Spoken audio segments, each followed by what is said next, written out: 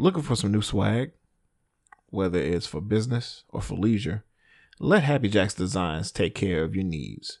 From planners to iPad covers, mugs, coasters, to t-shirts, to bracelets, Happy Jacks has you covered. Hit them up at etsy.com/shop/HappyJacksDesigns.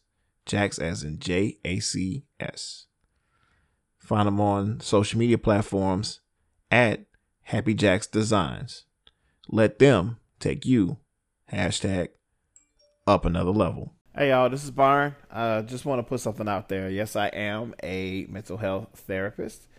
And yes, my couch is quite comfortable.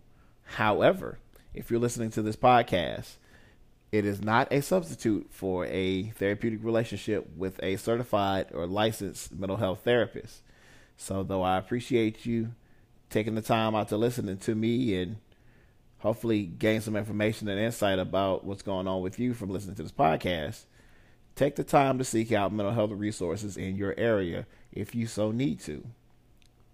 Thanks for listening, and I hope you enjoy. This is, I don't have a medal for this. Hang on. I'm so proud of you, Guardian, and I want you to have this.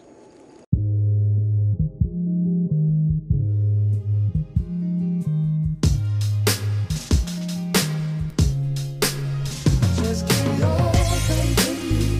Don't act impatiently. You'll get where you need to be in due time. Even when things are slow, hold on and don't let go. I'll give you what I owe in due time.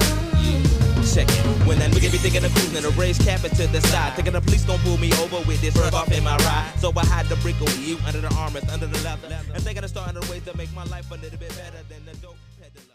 My dear Uncle Shax or Lord Shax would like you to have this podcast that I'm recording on a Tuesday because I am suffering from post-Super Bowl hangover. Not a real hangover, not like I drank way too much during the game and didn't eat enough, or ate a lot and then I drank even more kind of hangover, but more of a, this feeling is amazing. I don't want to do anything but bask in the glory of this victory kind of hangover. And I gotta say that watching my Tampa Bay Buccaneers win the Super Bowl on their home field, 31-9, in convincing fashion, reminiscent of our first Super Bowl victory where our defense destroyed the Oakland Raiders and scored 3 defensive touchdowns. My Buccaneers came through with 3 sacks, 2 interceptions on Patrick Mahomes, had the poor man running for his life. And sadly, yes, it is Black History Month and the black quarterback just went down to, of course, Tom Brady. And I'm not saying that I like Tom Brady because I don't, but I have put 23 long years into being a Buccaneers fan. 23 long years since 1997, 1998. And I got to experience watching my team win the Super Bowl on their home field with my daughter, surrounded by my family, watching me get more and more and more irritating as the night went on. And I just got to say that it just feels Too sweet!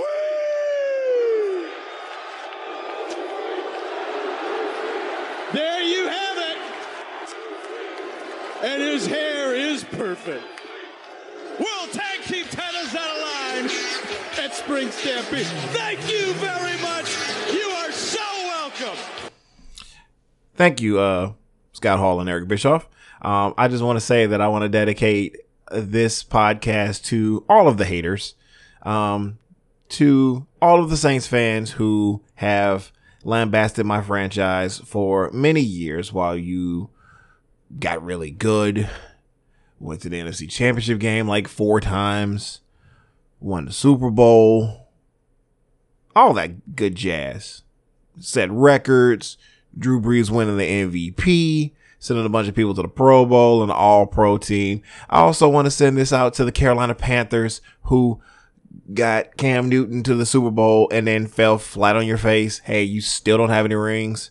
And I also want to send a shout out to the Atlanta Falcons, because you people, other than Outkast being from Atlanta, you people have sullied the good name of Atlanta. You guys squandering the greatest lead in the Super Bowl to the guy who just won me a Super Bowl. Squandered the biggest lead in the Super Bowl and will be a perpetual joke for the end of eternity. This goes out to all of y'all, because my Bucks have 2 Super Bowls, to the Saints 1, to the Panthers and Falcons 0. As my best friend Ricky said earlier this week, I'm going to be a nightmare, and he knows me better than almost anybody on earth, and he was correct. Your boy is on cloud 9. It is a glorious day here in the Taylor household. Well, at least my part of the Taylor household, myself and my daughter are, well, mainly me. My daughter's kind of like, yay, we won. And I'm like, yay, we won. But alas, we are Super Bowl 55 champions. And y'all can't tell me nothing for a while. I'm just saying. Don't care if the Rockets don't make the playoffs. Don't care if we don't make the playoffs next year. I got 2 rings. Unless the Saints win the Super Bowl next year, y'all can't tell me nothing. Well, at least till next season starts, and then we'll see what happens. But hey, we'll still be defending champs until we get eliminated from the playoffs. That being said, welcome to the Captain's Couch. My name is Byron Taylor. It is a late Tuesday evening. I do apologize for the episode being out late this week. As you can tell, Super Bowl kind of had your boy's mind occupied.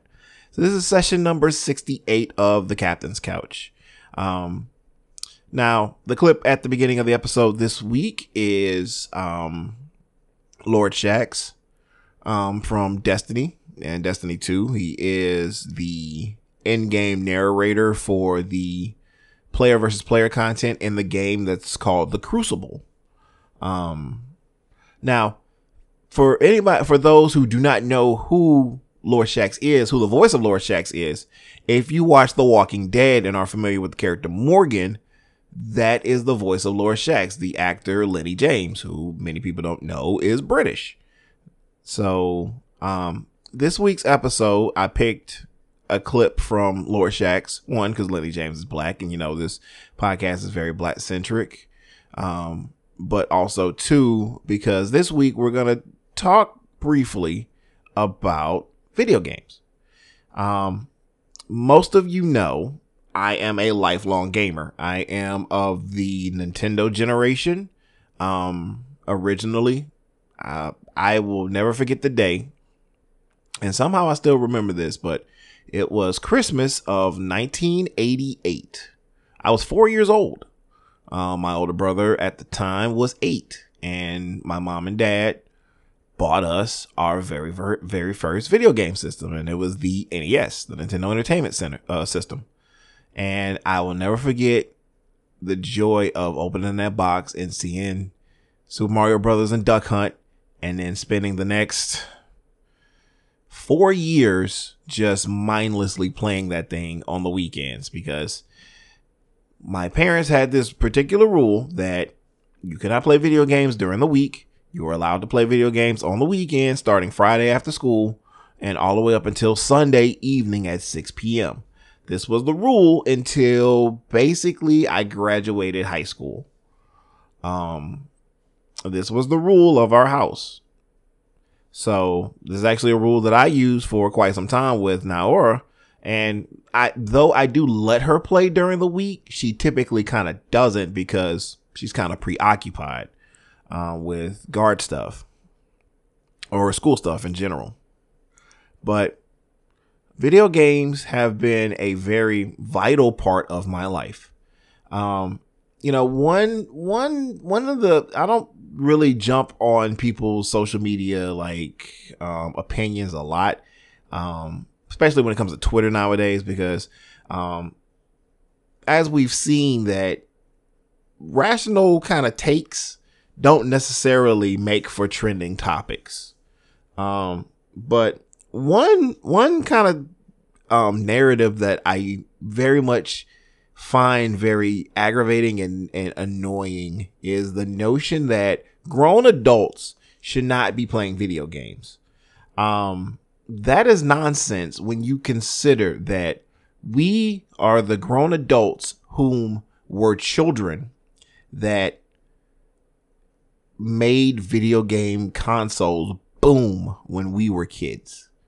If it were not for my generation of adults, our childhoods and our parents buying consoles, especially the NES, video games may not look the way they look. The console home video game system was a very novel idea when myself and Ricky and Dustin, my older brother Ben, my friend Courtney, when we were kids, the idea of a video game console at home was a very novel idea. Because most console video games were played in arcades, your Pac-Mans, your Donkey Kongs of the world. Yes, Atari did exist before NES, but it was the NES who basically like revolutionized and saved the video game industry. I think there's a dope documentary about like Nintendo and like the evolution of video games that I think I've seen one time. I cannot remember the name of it for the life of me. But it went through the different generations and the evolution of, home gaming consoles from ColecoVision and Pong to the NES that spurred on and completely changed the game. To the Super Nintendo and the Sega Genesis, which were just mind-blowing consoles in their time, to eventually the, believe it or not, still to this day, highest selling console of all times, the PlayStation 2, which still is nuts to me because we're like 4 generations later and the PS2 is still the highest selling console of all time. But video games are a very important part still of my life. And for a lot of adults, video games are a coping strategy and a coping mechanism that we still use when we come home from work. We still invest money into them. We have subscription services, whether that be PlayStation Network or the Nintendo Online or Xbox Live or Xbox Game Pass, which is a really, really, really dope innovation that Microsoft is doing. I wish I had more downtime, like in the workday, that I could use Game Pass away from home and play Destiny. I know Game Pass is still kind of relatively new, and I know they're going to continue to work on the connectivity and stuff like that, or mobile data streaming, especially as 5G rolls out more and more and more. But gaming is still a vital part of my life. And we'll talk about today some mental health benefits of video gaming. As crazy as it sounds, there are actually some very, very positive benefits of gaming, especially in the current generation and the current, state of the world, especially with the pandemic. So we'll start off with an article from The Guardian, and we're going to look at video games can benefit mental health, finds Oxford academics. So a recent study from Oxford University shows that video games can be good for your mental health. The study focused on gamers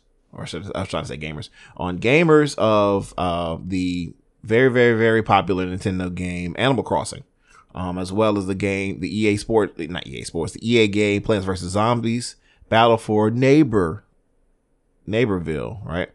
And found that people who played more games tend to report feelings of greater well-being, casting doubt on reports that video gaming can be harmful towards your mental health.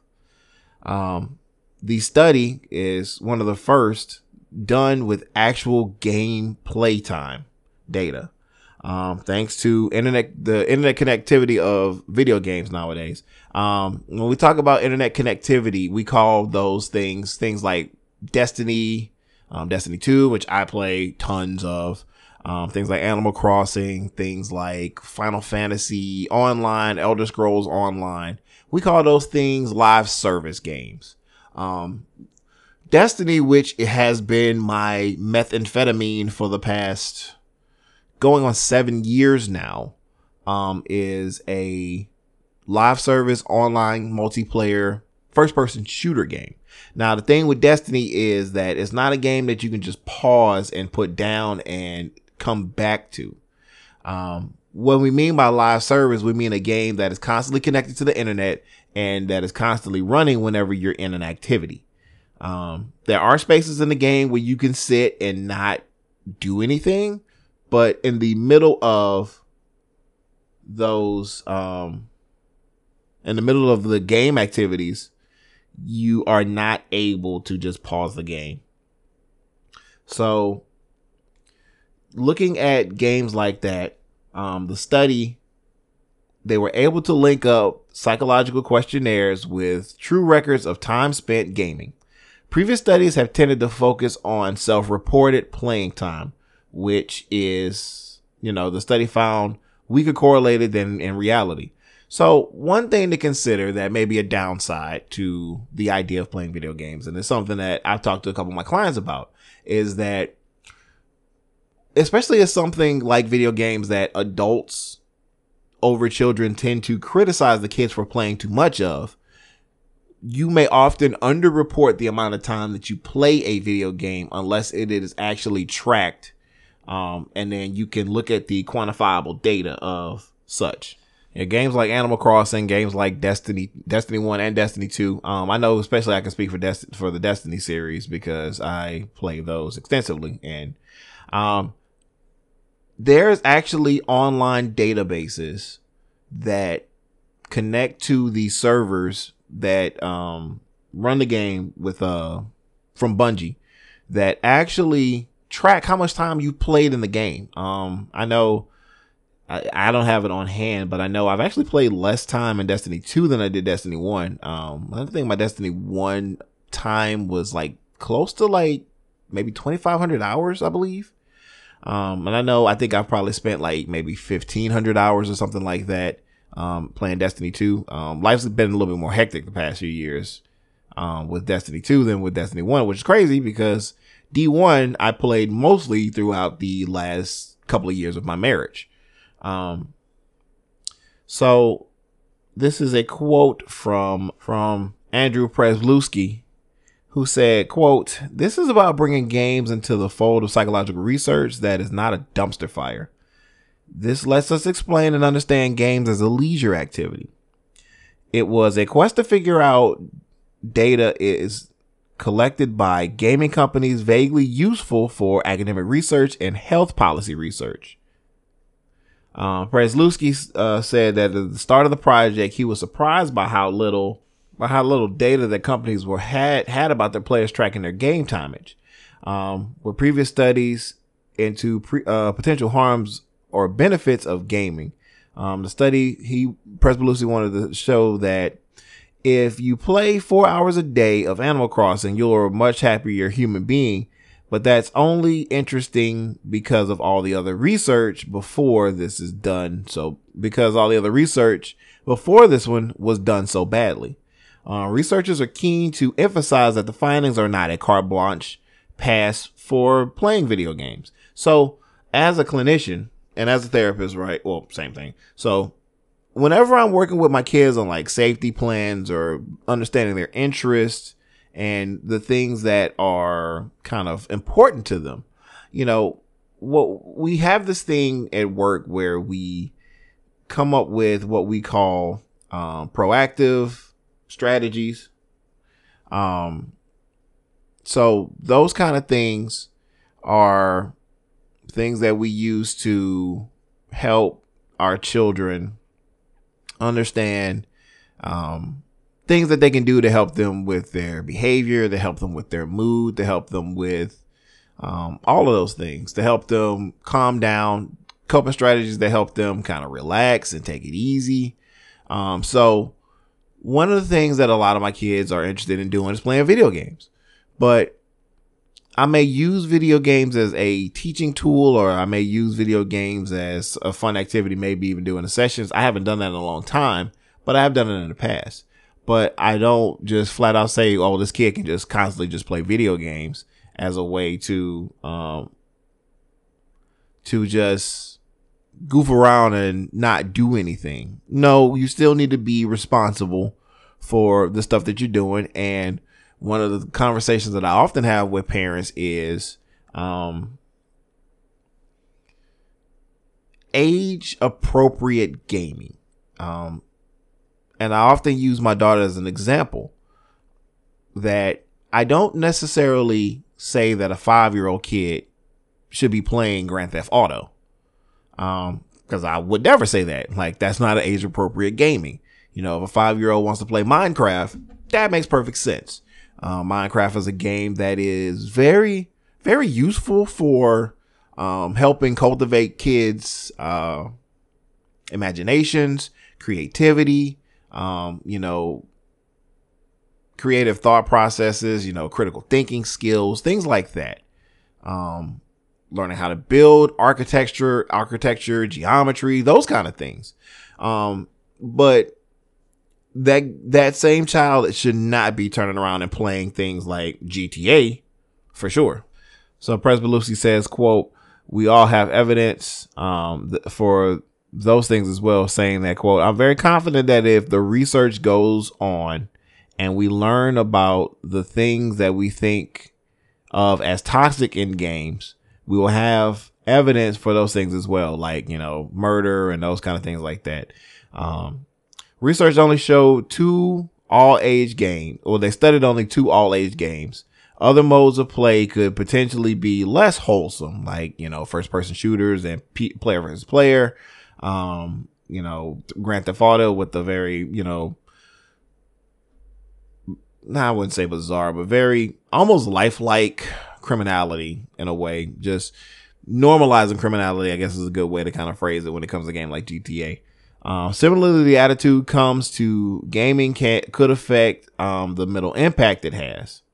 The paper contrasts what we would consider intrinsic enjoyment, playing a game because it's fun, with extrinsic, meaning that it is more concerning behaviors such as feeling bullied into playing either by other players or the game mechanisms themselves, like, FOMO, fear of missing out, thing with Destiny. And I think Destiny has kind of become more of a game that I play because of an intrinsic value of the fear of missing out, the kind of constant content grind, the loot grind to constantly get gear and weapons, and the anxiety of like feeling like you've missed out on activities, are kind of the things they mean by the game mechanisms themselves.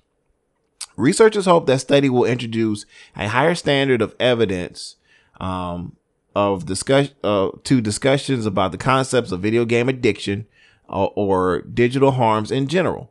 President Lucy finished this article by saying, quote, "We have really respected important bodies like the WHO and the NHS allocating attention and resources to something that there is literally no good data on. It's shocking to me. The reputational risk that everyone takes, everyone's taken given the stakes. For them to turn around and be like, hey, this thing that's 95% of teenagers do, yeah, that's addictive. No, we don't have any data for that. And it doesn't really make any sense. Are video games addictive? They can be. I'm not going to lie. As a gamer, as someone who has gamed most of his life, they definitely can be addictive. Destiny has been an addiction in a lot of ways, where it has been difficult for me to play other games. But there are other reasons why. And I'm actually going to look at some of the reasons why in a second. But when we say addiction, we look at things like a poor balance, like inability to disengage, that the game essentially is taking away from your ability to finish other projects or to finish other task demands that you have in your life. I wouldn't necessarily say that to be true, for sure. And for some people, yes, it can be addictive, but that's where things like parenting come in, where you're trying to set more better habits, boundaries, limits to how long your kids can play. Those things also help when they get older. So what are psychological benefits of video games? So I have an article here from an organization that specifically looks into clinical research and developing different types of articles and different types of supports specifically involving video games. This is an article from an organization called Checkpoint. This is checkpoint.org.com is the website. So the psychological benefits of video games. So question, have you ever played video games that immersed you so deeply that you came away thinking and feeling differently about life? The people at Checkpoint said that we believe that gaming can foster health and well-being, enhance social connectedness, and help you flourish through challenges, immersion, and flow. So the research shows, do you feel that video games can have an emotional or psychological benefit for you? 90% of the people responding in the research said yes. So here's some things about video games that can be very, very, very helpful. Games for well-being. This article here is kind of about submissions about games that provide a couple different well-being scores. So look at 4 different categories as far as well-being in the forms of relaxation, story narrative, immersiveness or escapism, which, is a game that kind of sucks you in and allows you to kind of escape from the realities of life that is going on around you, relatedness, and challenge. So let's look at some of the examples that they mentioned, and one that I'll say for last, and I'll talk about my experience with it. So let's look at a game like Bound. It is a kind of narrative driven video game, a little bit of an adventure game, puzzle narrative. So Bound, they described it as, it helps inspire me that beauty and doing the things I love can repair the broken parts from my past and prepare me for a better future. So this is a game that highlights trauma and well-being. So a game like Florence. So these are descriptions that individuals wrote about some of the game experiences that they had. A game like Florence. Florence has a global narrative that has helped me cope with an ending relationship. The mechanisms are intrinsically linked to building the relationship, letting it go, and ultimately finding yourself. A game like Hollow Knight. I find Hollow Knight is incredibly relaxing and atmospheric with some of the most beautiful, soothing music I've ever heard. I've actually heard that about a game like Ori and the Blind Forest. I know the one guy over there at the Gaspod Network talked about how Ori and the Blind Forest was really, really fun to play and very enjoyable for him. I think Monique also talked about it as well, and Quita as well, I believe, that it was a very just kind of soothing platformer game that just kind of the music and the atmosphere of the game just kind of takes you away. Persona 5, which is a game I hear a lot of people talk about. I've never played it, and I believe it's a PlayStation exclusive, which probably is why I've never played it. Persona 5 is one of the most life-affirming games I've ever played. There is a strong emphasis on recovering from trauma, the power of friendship and trust, overcoming hardships. I'm sorry, let me click the read more here. And actually, I have a really good example that I hear a bunch of people talking about in regards to this. Oh wow, they actually wrote a nice description for this. The game uses a calendar system in which you go about your daily life with a huge selection of things to do. The game reminds you to take your time, yet lets you feel you never have enough time to do everything, so you can learn how to prioritize tasks, your social links, and so much more. At the end of the day, you come to return to a cafe that sells coffee and curry, and soothing jazz music makes you feel right at home. I actually kind of want to check that out now. I've heard this game called Wayfarer, which actually is a very amazing game that deals with death and the grieving process, where you are kind of ushering on people in your family members, or people in your life that have passed on, that you're kind of ushering and helping them transition over. Another game that I've heard Kid Fury on the Read mention and talk about a bunch of times is Legend of Zelda Breath of the Wild. Sometimes I just load it up and wander around exploring. I don't engage in battles. I don't do any shrines. I just climb mountains and look at the view. It's incredibly peaceful and meditative.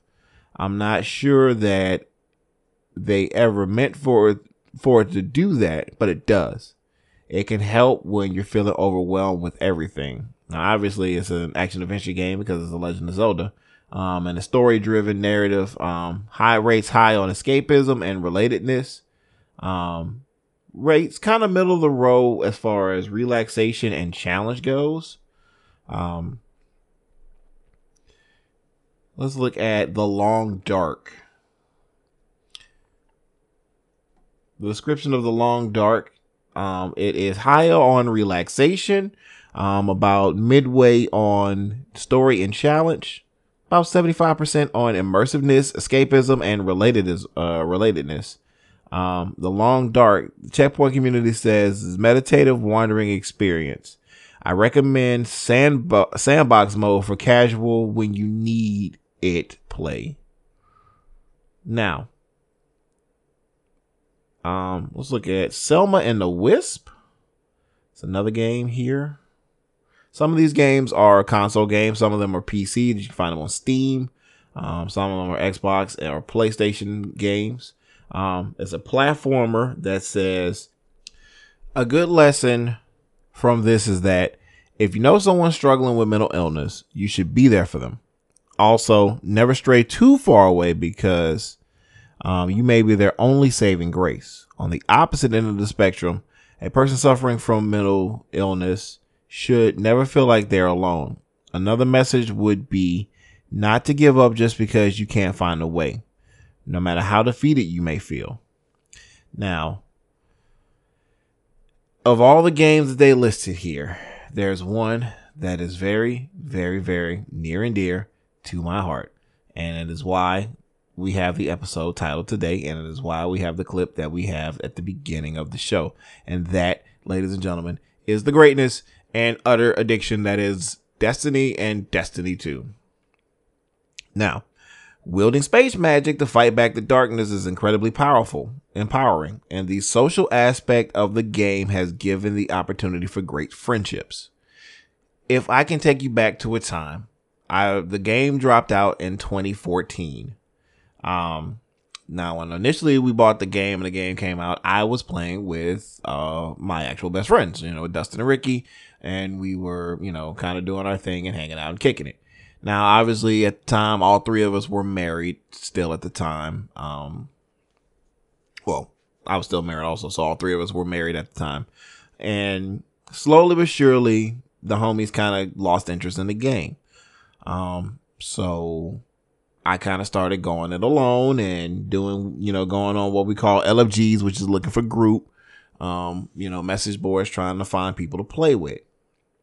So 2015 and summer 2015 kind of comes around. Well, actually the late end of 2014, around the time, I started really getting into podcast listening a lot. Listening to the Black Guy Tips, and Sterling was on one of the episodes of Black Guy Tips. So I was like, yeah, that dude pretty funny. Let me check what his podcast is out. So the very first Gaming and Then Some episode I actually listened to was the episode that they did on having an addiction to Destiny. Which I was like, I kind of got that too. A few months went by and Woon decided that, hey, we're going to open up the clan to listeners of the podcast if y'all want to come through and play with us. And when we talk about how video games can be beneficial for your mental health. I say this with all the love in the world. I could have never imagined that cats on the internet, who many of which I've still not met in person yet, but how cats on the internet and a community on the internet through video gaming has had such an amazing impact on my overall well-being. I can't say it enough that Woon and, the homies, Monique, Quita, Dago, Donnie, Malcolm, Joe, the homie Darkside, all those guys. Felt 5 while he was still playing. Phenom Blackfoot was my 40 acres when he was still playing. All of y'all, through a lot of different difficult moments in my life, especially towards the end of my marriage and then my divorce. A lot of nights were spent hopping in the group chat, just, getting a lot of that stress off my chest, getting, a lot of that stuff off my mind and focusing on the task at hand, whether that was running through PvP, doing, Iron Banner or just regular Crucible, or getting just murked in Trials of Osiris, or grinding through the raids and finally beating King's Fall, through doing a Nightfall strikes, whatever it was in Destiny or in Destiny 2.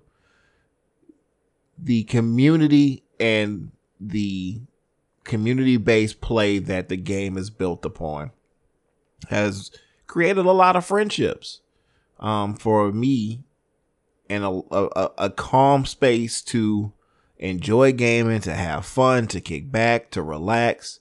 With fairly like-minded people, to get a little toxic sometimes and talk trash, to just have fun. And I think especially working in mental health and, having a very stressful job, I think having that space to kick it with the homies. Also, shout out to Aaron Freeman. I didn't want to leave Aaron out. Unreasonable Fridays over there. Shout out to Bacon. My friends online, it's been an amazing experience. And, we have the conversation often that video games don't really provide that a benefit, but I would encourage you to go check out Checkpoint and check out their archive of articles and resources diving into the benefits of gaming. I think we'll look into more of this next week. I see an article here about getting over it, and I think it'd be a good time to pull up Corey Kitchen's video of him playing Getting Over It. Yeah, so we're actually going to look back into this a little bit more and look at some other ways that gaming may have some benefit on your mental health. We'll look at a couple more articles next week and follow up on this topic. So, I went a little bit longer than I was expecting to go, but let me go and get this up. So, yeah, I'll give y'all a little something to listen to this week, and I finally take some rest for the evening. Ladies and gentlemen, thank you so much ladies and gentlemen and theys and thems, thank you so much for listening to The Captain's Couch. Leave a 5-star review. Rate the show, please. If you rate the show 5 stars, please leave a 5-star review on iTunes so I can read it on the show and give you some lovely music to play on the background of it. If you are a hater and you are salty because the Bucks won the Super Bowl, please still give a 5-star review, and you can just say, you suck, the Bucks shouldn't have won, it was rigged for Brady, and I'll probably still read it on the air. I hooked up my homie, the homie D-Palm from the Unanimous Decision podcast. I hooked him up with a 5-star review one day, talking about the Atlanta Falcons and the dysfunctional nature of that organization. But thank you so much, guys, for listening. We will be back next week for session number 69. Nice. Of the podcast. It may be late. I am planning to go to Texas to celebrate my birthday next week. So hopefully we'll be able to get it out by Tuesday morning when it's supposed to be out. But I will let you guys know. So until then, may the force be with you. Go Bucks. Peace. Congregation, will you turn your text to the book about cast? Chapter 2, verse 1. The first one that feel me. Jump up and make a joyful noise. Use our cast it. Meaning, now you have a choice like that. Don't act impatiently. You'll be where you